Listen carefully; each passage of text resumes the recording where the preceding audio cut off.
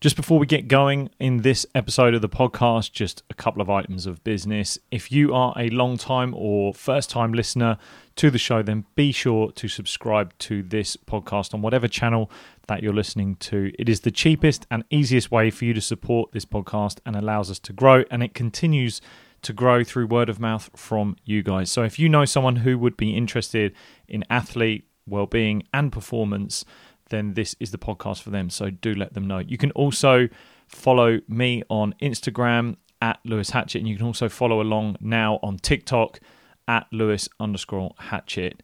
If you're also able to leave a review for this podcast over on the Apple Store, that would be incredible. I thank you so much. And do screenshot it, send it to me over on Instagram at Lewis Hatchett, and share it with us so that I can personally thank you for those reviews. So thank you if you've already done it so far.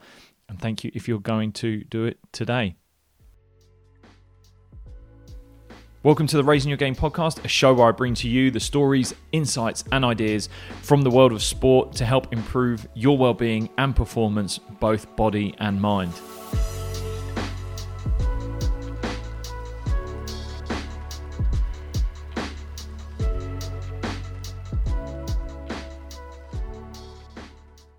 Welcome back to the podcast. I'm Lewis Hatchett, and in this episode, I'm joined with world-renowned performance psychologist Jim Loehr. I am so excited to have Jim on the podcast. I've been a fan of his work for a long time, having read his books and also listened to numerous keynotes, podcasts, videos of him talking about these topics. And today we lead on from his most recent book, Leading with Character.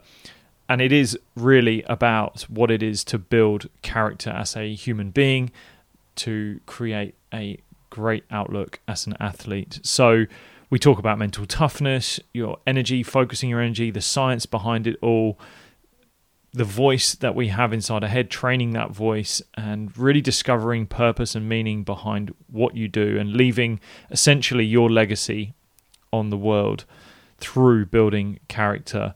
So Jim is a thought leader and powerhouse in this landscape, and I am so excited to have him on the show. So I'm not going to hesitate any longer, and I give you the incredible Jim Loehr. Enjoy.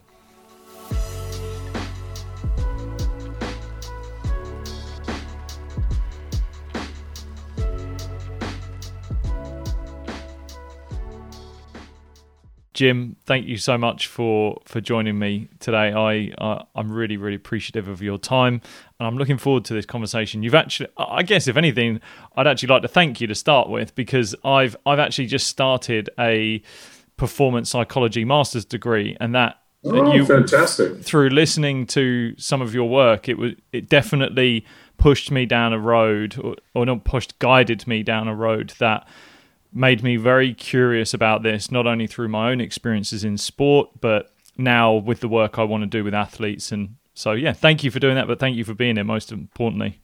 I'm very excited about our opportunity to interact here today, and I hope we can create some value for your audience. Yes, I have no doubt that we're going to be able to do that. So without diving straight into many different areas that you have written about extensively, I was actually really curious about where your own personal interest in psychology came about. Where did that sort of branch from, and where was the seed essentially planted for you? It's interesting. My father was a brilliant engineer, scientist, and was expecting me to follow in the same footsteps as same with my brother and my sister.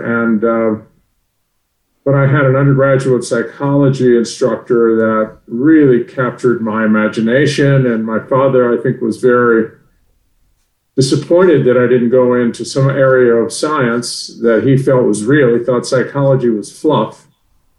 And so I went on and specialized I got my master's and doctorate in psychology, specializing in community mental health, and very quickly received an opportunity to become chief psychologist and executive director of a very large community mental health center system that served the whole central and southern part of Colorado.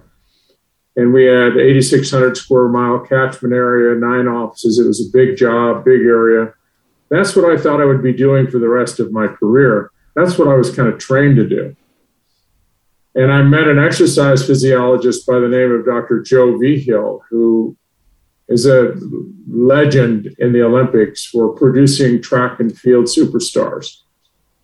And he and I became very good friends. He got me running, and he kept asking me the same question. He said, Jim, of all that you know about psychology, what can I tell my athletes to get more out of them, to get them to perform better? And I would look at him like a deer in headlights because I had no idea. I said, Joe, I have no clue because I can help people who are not well get healthier.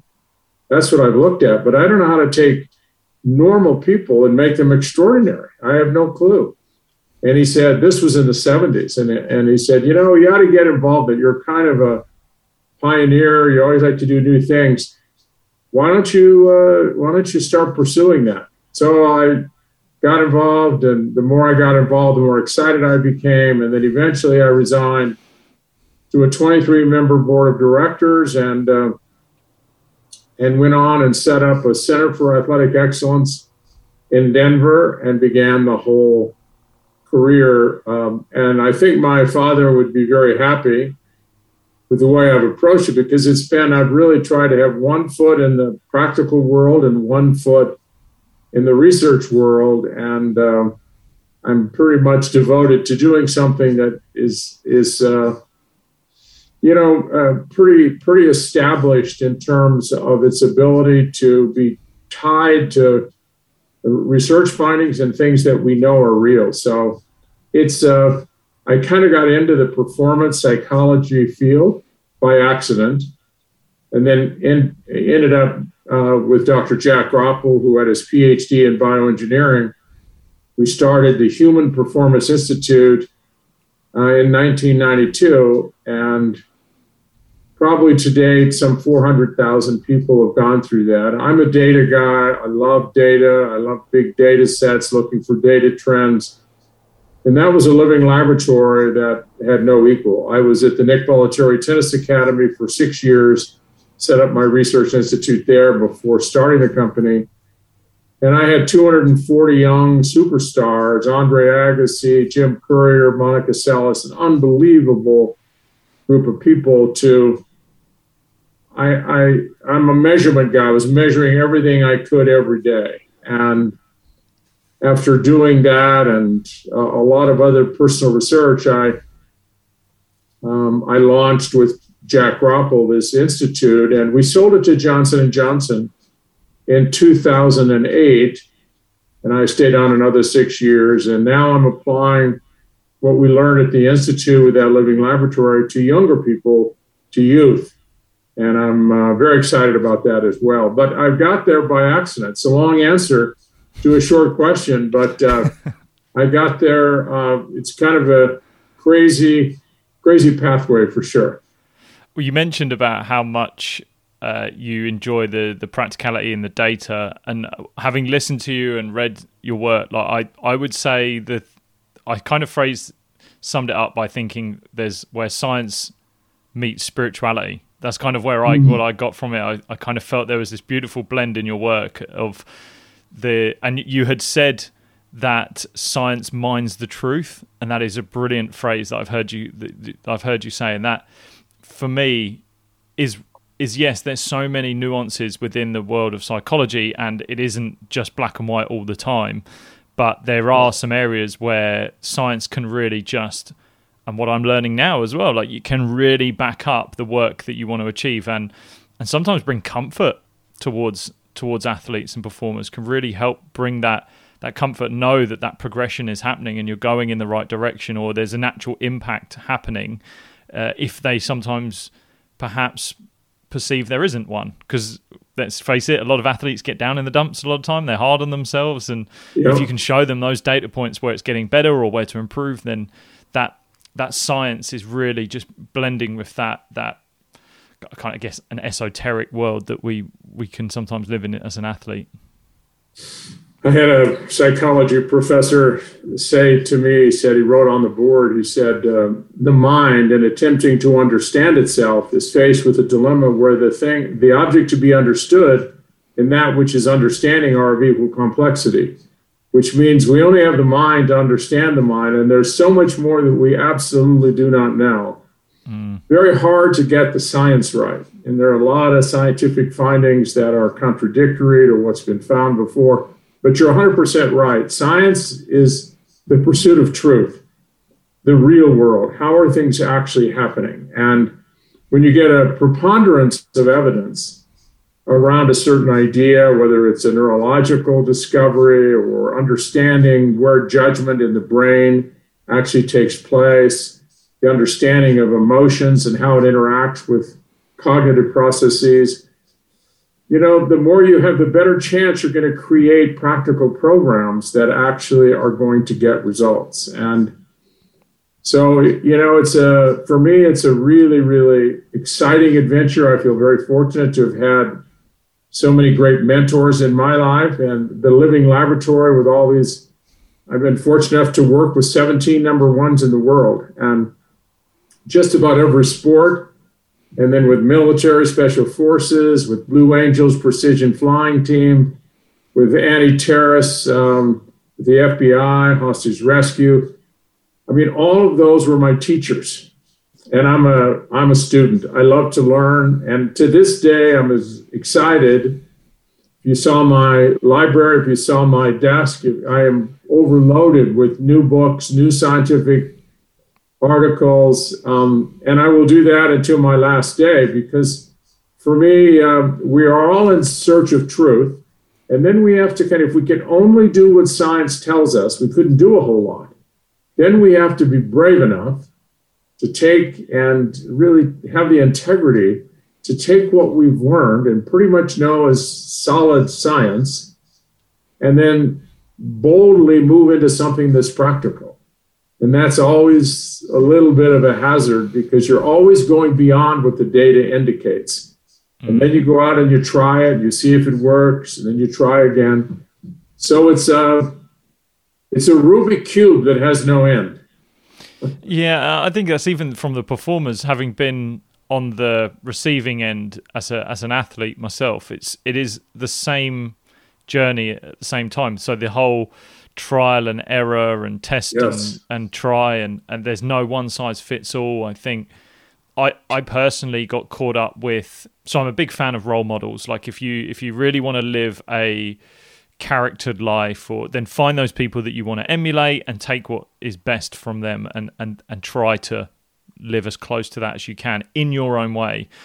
But I guess I sometimes got caught up with trying to live too much like some of those role models, and trying to think that what worked for them was definitely going to work for me, and when I didn't have success in it, it didn't work for me, and I couldn't figure out why, because I'm trying to be like them, and then actually realizing, well, that is a part of my own journey as an athlete, should have been more highlighted, whether it's introspectively or an external source telling me that that's okay to be experiencing that, but try this, try that, and be a bit more open to the idea of trying new things, to trying different ways. And then eventually you come up with this beautiful palette of things that are working for you. Mm-hmm. Yeah, each human being is completely 100% unique. That the 30 trillion cells that make up the human body, and they keep adjusting that. At one point it was 10 trillion, now they're up to 30 trillion cells, individual cells. And how all of that comes together is quite a marvelous, miraculous thing. But you are one of a kind, will always be one of a kind. And it is always fantastic to have living evidence of somebody that's getting it right, of actually understanding that it is possible to live a life of true meaning, a life of, almost bigger, transcendent, in the sense of more than yourself. And you really watch these people throughout their lives, how they treat their children, their marriages, how they treat others over a span of time, a long period of time. You become pretty much convinced that you would like to be like that, but that's a role model. But then again, you have to find your own path, because your journey is different. Your talent base is different. Your interests are a little different. But it's so great to have people. I had lunch yesterday with one of the greatest basketball coaches in probably basketball history. And I was stunned when I heard that how his whole life would be a success if he was compared to another coach that he thought was actually superior to him. And that he hoped that that might be his legacy, that this coach actually recognized him as being a valued coach in this sport. So we're all looking for role models, and we're all looking for our own path to have a successful life. And you can't copy someone else, but you can emulate them in many ways and help you on your journey. What would you say to someone that is perhaps striving too much for that? Whether it's a projection of who they want to be or an outcome that they want to create, and perhaps not living too much in the moment. What sort of tips and advice would you give for someone that is perhaps striving too much on that external, that vision too far in the future and not focusing on right now? Well, I really feel that, all the 30 trillion cells in your body have a purpose. It's a miraculous thing that every single cell has a blueprint. This union as a fertilized egg in the womb of the female, that fertilized egg, that nucleus of that cell contains the blueprint for the entire body. And every single cell, every 30 trillion, has a purpose. This one makes nose, ears, fascia, brain cells, all the rest, and it's all precise. So we come into the world and we are suddenly confronted with this notion that we don't have a purpose. So the first step I have people do is to begin to reflect very deeply on what do they want to do with their life, and to really go into what I call reflective consciousness. It's the evolutionary upgrade that no other species has the ability to do, and that is to self-determine what you want to do with your life. And it has to be your life. You can't copy someone else's life. And then, so you begin to articulate the life you want to live, and you watch others, you watch your parents, you watch people who crash and burn, but you take responsibility for the direction that your life takes. You didn't have a whole lot of control over whether or not you were born. You just showed up. You didn't have any control over what parents you had. You don't have any control over your skin color or eye color or how much genetic giftedness you have as an athlete or is in music or anything else. All of that was determined for you. But the one thing you do have, which is for me the most important area of choice, is to what are you going to do with this gift that you received? What are you going to do with this life? And you're only here for a short time. So I always have you go to the end of your life. You kind of go to the end and work forward. And then begin to do the things that will help you. I call it getting home. Once you understand what home is for you in life, then the rest of your life you're trying to get home. And home is simply ending up where you want at the end of your life, and start there and really push the envelope hard. And it's interesting what bubbles up there. And that process never ends. You will continue that's your true north. And that true north will never be set in cement. Every day, every week, every month, every year, you get a little clearer picture of your purpose, your reason for being here, and the rules of your engagement on planet Earth. How do you want to treat others? What are your ethics? What are the morals that matter to you? And out of that, you bring the best of a lot of people in your life. But clearly, this is your life, your legacy, and the way you choose to bring it to some kind of brilliant conclusion on your terms. I believe that one of the tools or exercises that you recommend is the tombstone, the 8 words on your tombstone. Mm-hmm. So this is similar to what you were talking. This is pretty much what we're talking about. Is exactly. I call it the hidden scorecard. We're all basically, we have society's scorecard, which is mostly extrinsic markers of success: fame, money, all the accolades, trophies, titles. It's your resume. And working with 17 number ones, they couldn't be better. They were the best on the entire planet.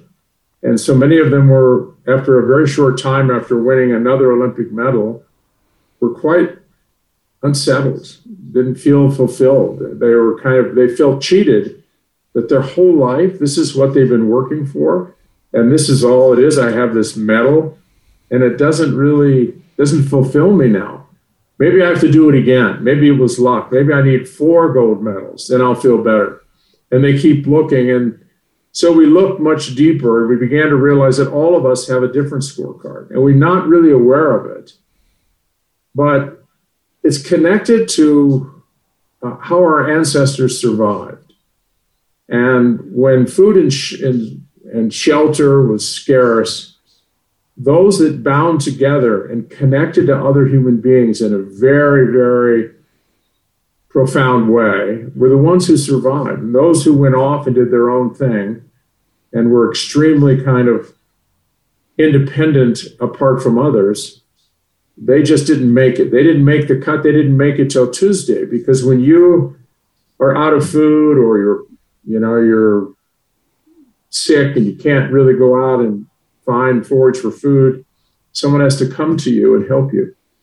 So what we found, there's another scorecard, and it really is the treatment of others. And we really came to that in a variety of ways. And one of them was the tombstone exercise, where we ask people to go to the end of their life and to put on the tombstone the way in which they want to be remembered more than anything.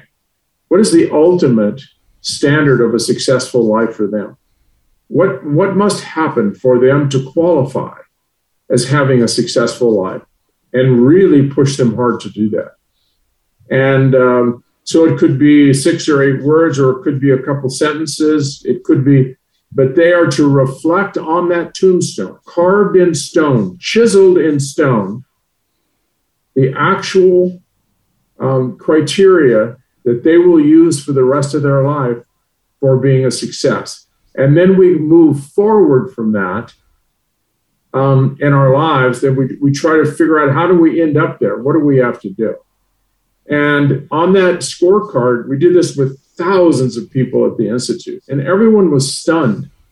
If I read them out loud, or if I had them come up and read them in front of the group, they all were shocked because they were so similar. And it was almost as if they copied from one another. And what we began to realize, that there's something going on. No one put up there, I need 5 gold medals. I need to make $10 million before I die. I need to have the office. I need to be CEO of this company. Noticeably absent were all of those things. What mattered were things like integrity and honesty, a caring, loving father or mother, an inspiration to everyone who knew them, someone who deeply cared about the world and every day did things to really evidence that was in fact who they were. I mean, it goes on, but they're all connected to other people. And so I'm a performance psychologist. I started the Human Performance Institute, and we are in the business of helping people achieve great things. How I ended up in that space was a complete shock to me as well. Ending up in character, and I'll tell you how we got there, because all the data continued to lead us there.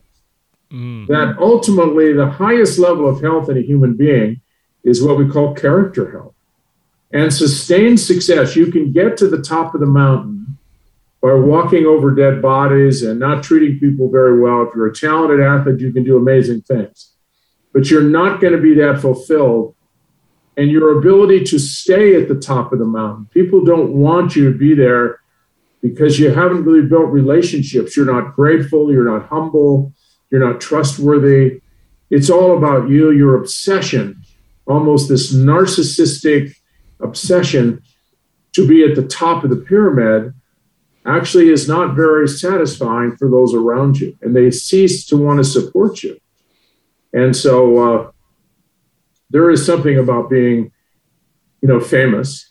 But so many famous athletes have tried to get disguises, so they think being famous is actually a curse. They wish people didn't know who they were because they have no life. So it was very interesting. And so what we concluded, and that was the reason for leading with character in my previous book, The Only Way to Win.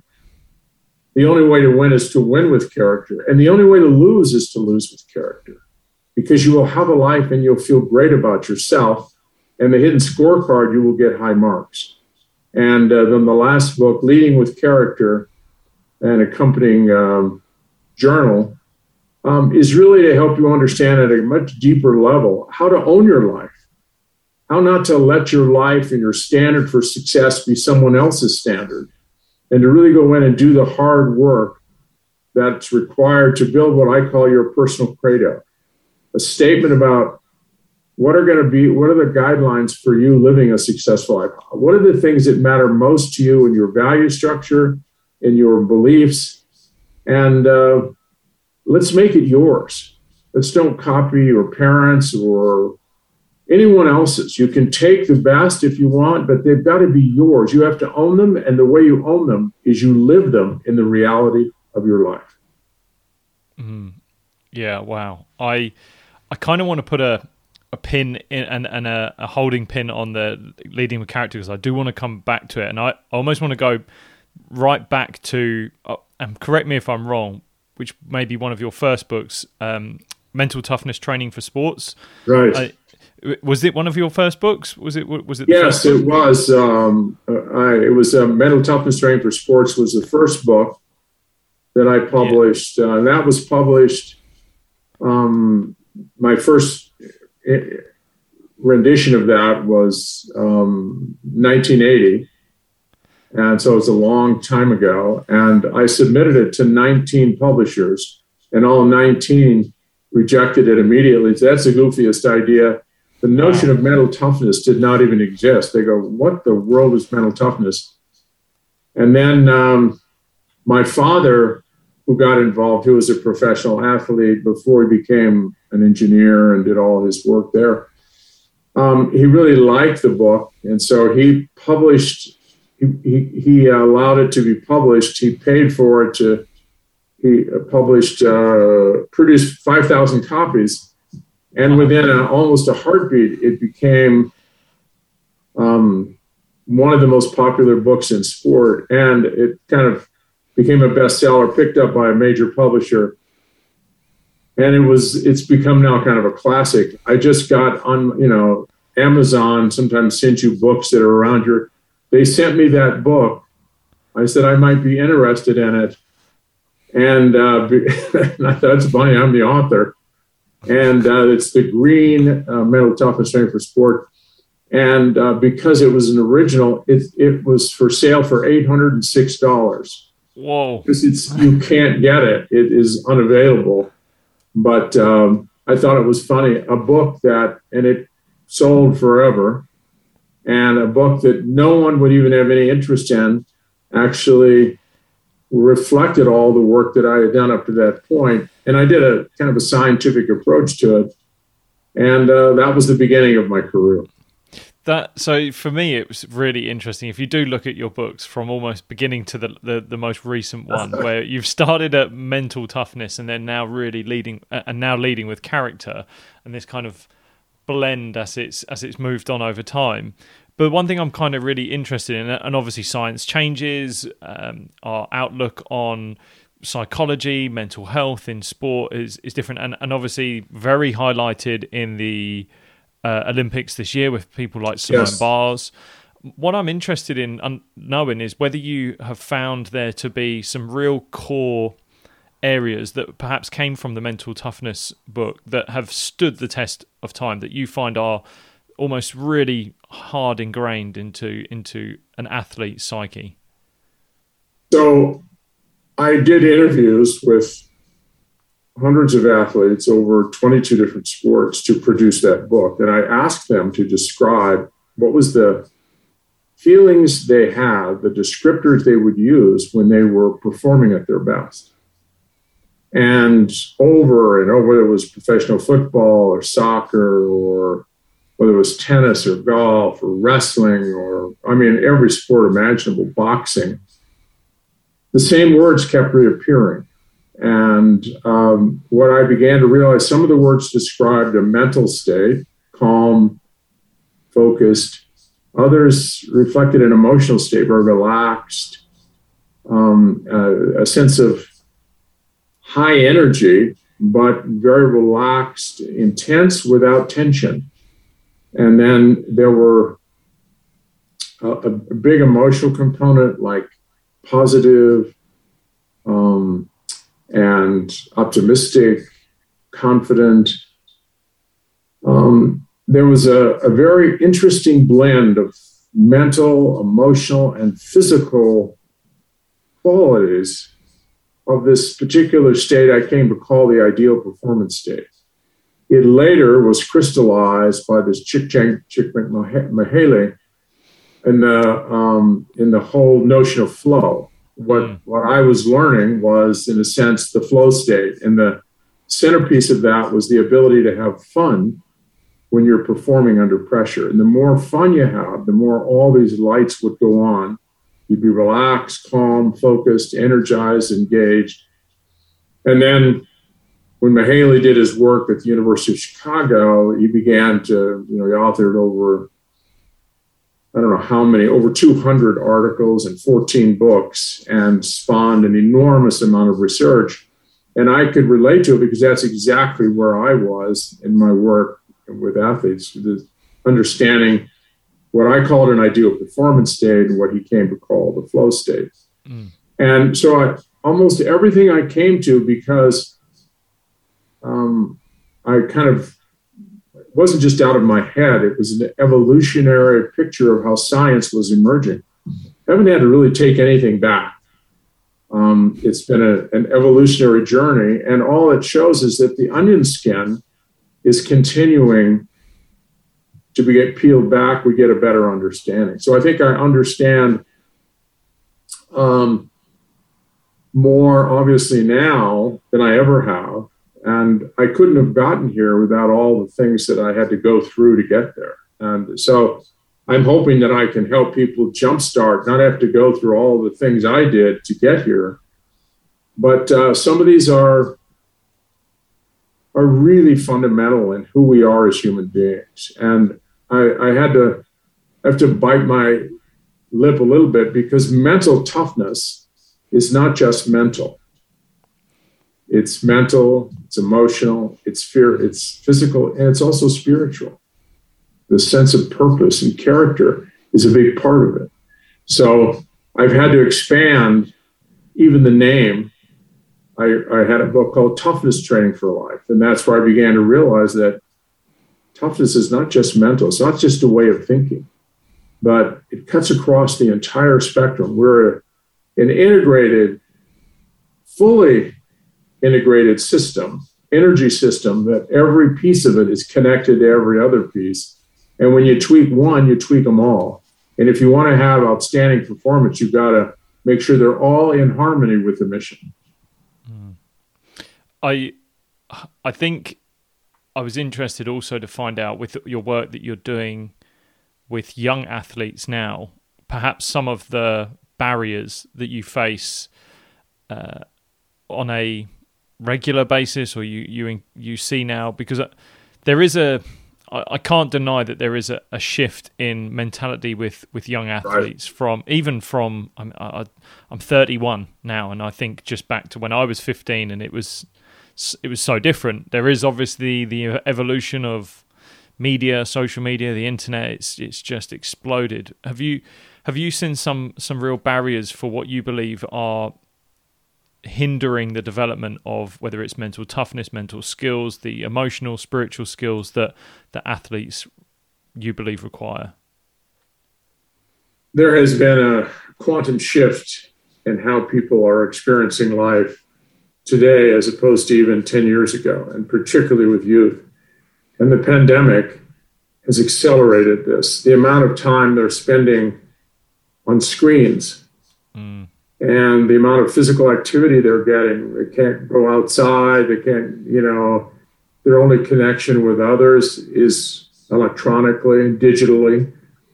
And it really has compromised a normal development as we have come to understand what health is for a young boy or girl growing up.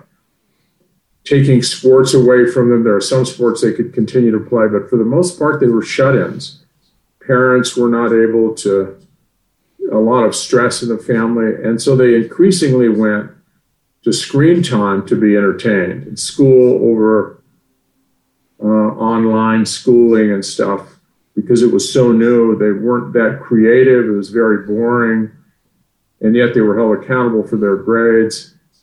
I've seen so many young people struggling, just trying to transition from, the world that they were in prior to the pandemic and the world now. And hopefully the pandemic and their ability to live a little bit more normal life, but it has absolutely compromised a lot of the natural progressions that you see in healthy development. And a lot of the notions about toughness, about trophies for everyone, never wanting to hurt anyone's feeling, don't push people too hard. I'm a big safety proponent. I love the idea of making athletes safe, but I'm also a big proponent that if athletes do not push the envelope, if you don't push them outside their comfort zone, they never grow.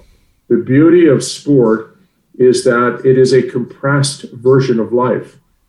And if they learn to deal with the losses, with getting along, with interacting with team members, with their own negativity and, their self-derogatory inner voice and all of these issues can be worked out in sport if you have the right coach and the right understanding of what it's all about.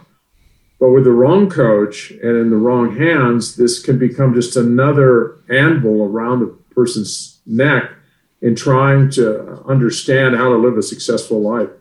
I'm a big proponent of youth sports, but youth sports where, as you have said before, the person first and the athlete second. That who is this developing person and how are they interacting with this sport? Let's make that, and I'm not obviously pushing for the wussification of kids. I'm in the toughness business. I'm going to expand kids' resilience for life, their ability to bounce back, to handle difficult times. But the experience I've had with young athletes and myself again has been about the voice inside, and I wanted to touch on this because it did come from I've heard you talk about it before, and the inner voice, and also the idea of the tone of voice that you get, the stories that we're telling ourselves. And definitely young people are telling themselves multiple different stories at multiple different times, and most of them untrue, most of them unkind and very untimely. And my work is in trying to use mindfulness as a tool to make them understand those stories and listen to them and not necessarily fight them, listen to them so that they can gain that awareness of them. And I'd like for you to touch on your idea of the inner voice and being able to hear where it's come from. And also, I know you've touched on where it's inherently come from, the environment in which it may have come from. So if you could delve into that, that'd be great. I'm in the process right now of writing another book just around this inner voice because it has such enormously important role in everyone's life. And I've spent a lot of time doing work, reviewing literature, trying to understand when you go into the lives of athletes, one thing that keeps popping up is this voice that no one else hears but them. We all have a public voice, and that's the voice we use. That's what I'm using now. That's what you're using now. But there's an inner voice, a voice that no one hears but yourself. And that's the voice. When I'm speaking, I'm trying to connect with your inner voice. Your inner voice, in a sense, is the key to the kingdom. Some things you allow in, some things you don't. And everyone wants to have access to this central core, I call your command center. And it is the master storyteller and the master controller of everything, including where you put your energy, is your inner voice. And that is the repository of great wisdom or great chaos. And that inner voice begins to get formed very early. There's now evidence it's forming actually prenatally, that the auditory cortex of a young child, the way in which a mother or father or siblings are speaking, the tone and the content are actually registering in that neurological architecture. And up until the age of 5, that thing is becoming that voice in your head becomes the amalgamation of all of the inputs that have come up to that point, and suddenly you have your own voice. You hear the voices of others, but you also have your own voice. And what I've had to do with all the athletes, thousands of athletes we work with, is try to get that inner voice aligned with their public voice, which creates a sense of authenticity and genuineness and sincerity. But more importantly, it actually is the ultimate, kind of North Star Yoda, if you want to call it, that actually guiding you to on how to get home, on making decisions, and it is it's a gift, a cherished gift, or it is a calamity.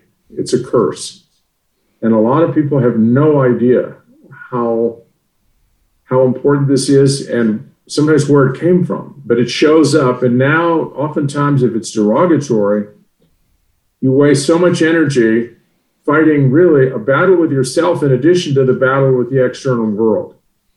And you should be on the same team. That inner voice ultimately is your personal coach. It's the most important coach you will ever have on planet Earth. And it's the only coach you will have with you until your last breath. And that coach should be wise, should be one that if it were projected onto a big screen for the whole world to see, you'd be proud of the way you were coaching yourself. This is the way you would coach a best friend who you deeply cared about that was in the same situation you're in, as opposed to just being this extrinsic critic. You are now on the same side. You're helping, coaching yourself make the right decisions. And we found maybe the best way to get that voice right is to script it in longhand with cursive writing in a journal. And we have athletes writing like crazy, scripting in advance how they want their inner voice to coach them in all the situations that have given them trouble. And once we get that, there's a sense of peace. It's a sense of inner harmony that is almost indescribable. But unfortunately, there are a bunch of people who don't even recognize you have a voice in your head. But that voice is the master controller of everything. And it's the voice that will lead you home if you equip it properly with what your destination is, what your purpose, what your values. If it's not properly equipped and not fully aligned with what you want, it becomes a real detriment to your happiness, to your health, and to your ability to achieve great things. Yeah, I'm a big proponent of the fact that all of that begins with that awareness. It's purely becoming aware of the whole story that's being told, the voice that's talking, and then like moving, I think, beautifully into journaling, which is where the personal credo that aligns with leading with character, that Right.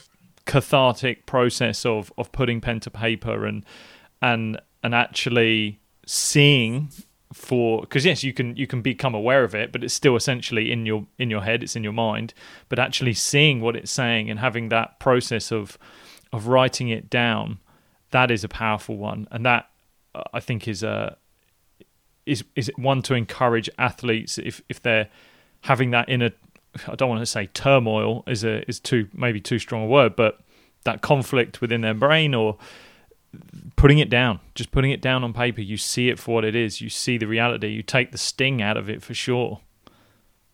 Yeah, it's in a real sense, what you're doing is you're training your inner voice to be an unbelievably effective coach.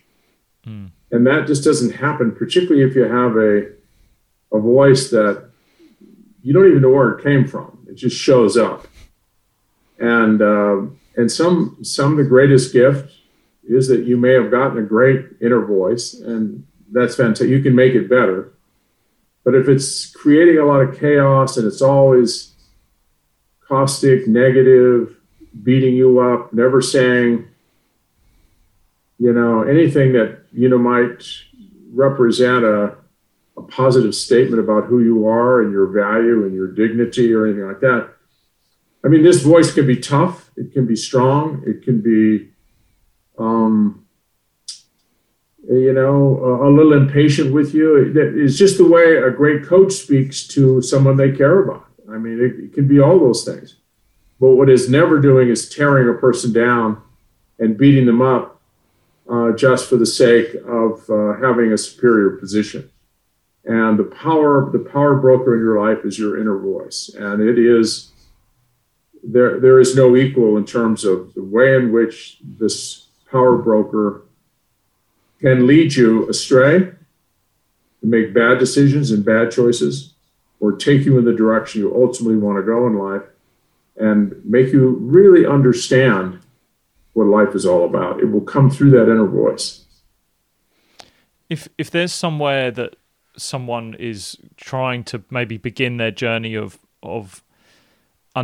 you could say understanding their character or developing their character, and building their character, yes, where would you think is the best beginning exercise or place, or story you've got getting? Would it be going to that inner voice, listening to that first? Would it be going to your training and looking at what you've done so far, what's worked well? Where would you send someone to develop first? The book Leading with Character really takes a look at exactly that process. And I look at the muscles of the physical body. We have, all the muscles labeled, and they all have to be in sync with each other. They all are a healthy person. You have to develop all the musculature of the body. And I believe the same thing is true in terms of character, that these are muscles that have to be developed. If you want to have a strong bicep or tricep, you have to make sure that you're investing sufficient energy in those through weightlifting or whatever. You have to make energy investments to grow those capabilities, those assets. And the same thing is true with kindness, with honesty, with integrity. These are muscles that have to be built. And you don't inherit kindness. You don't inherit truthfulness. You acquire that. Humility, generosity, the ability to love and to care for others.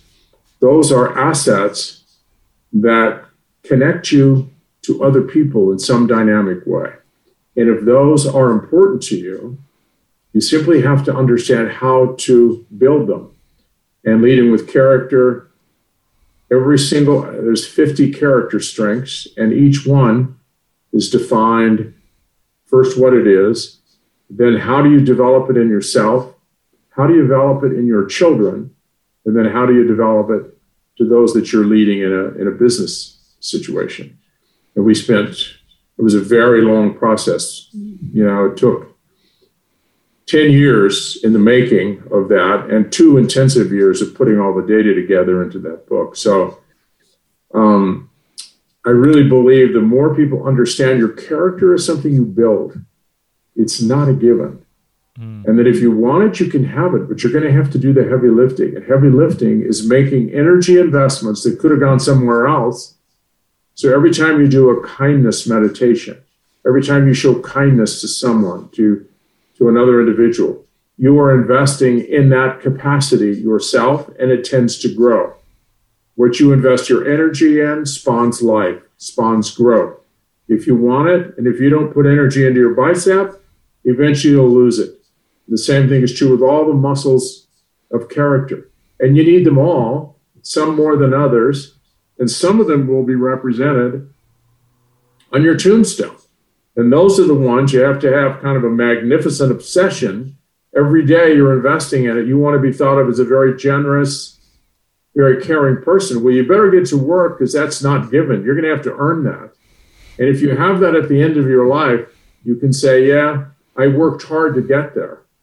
If you give a lot of energy to impatience, to cynicism, to sarcasm, to scapegoating, to rationalizing, those muscles, those capacities, those assets, you want to call them assets, will become enormous. You could become known as the most impatient person on planet Earth because you allowed your energy to go there. But if you want to have a big patience muscle, that's taking your energy upstream. You have to go against the current and make those investments. You probably have 50 opportunities to build your impatience muscle today, particularly if you're in traffic. And you have to look for opportunities to build patience with your children, with yourself, with people you're interacting with on teams or at work. So it's a very conscious effort. But if you have a big cache of energy, you become an investor. You can decide what you want to invest in. You're like a gardener. You can decide whatever you want to grow in life.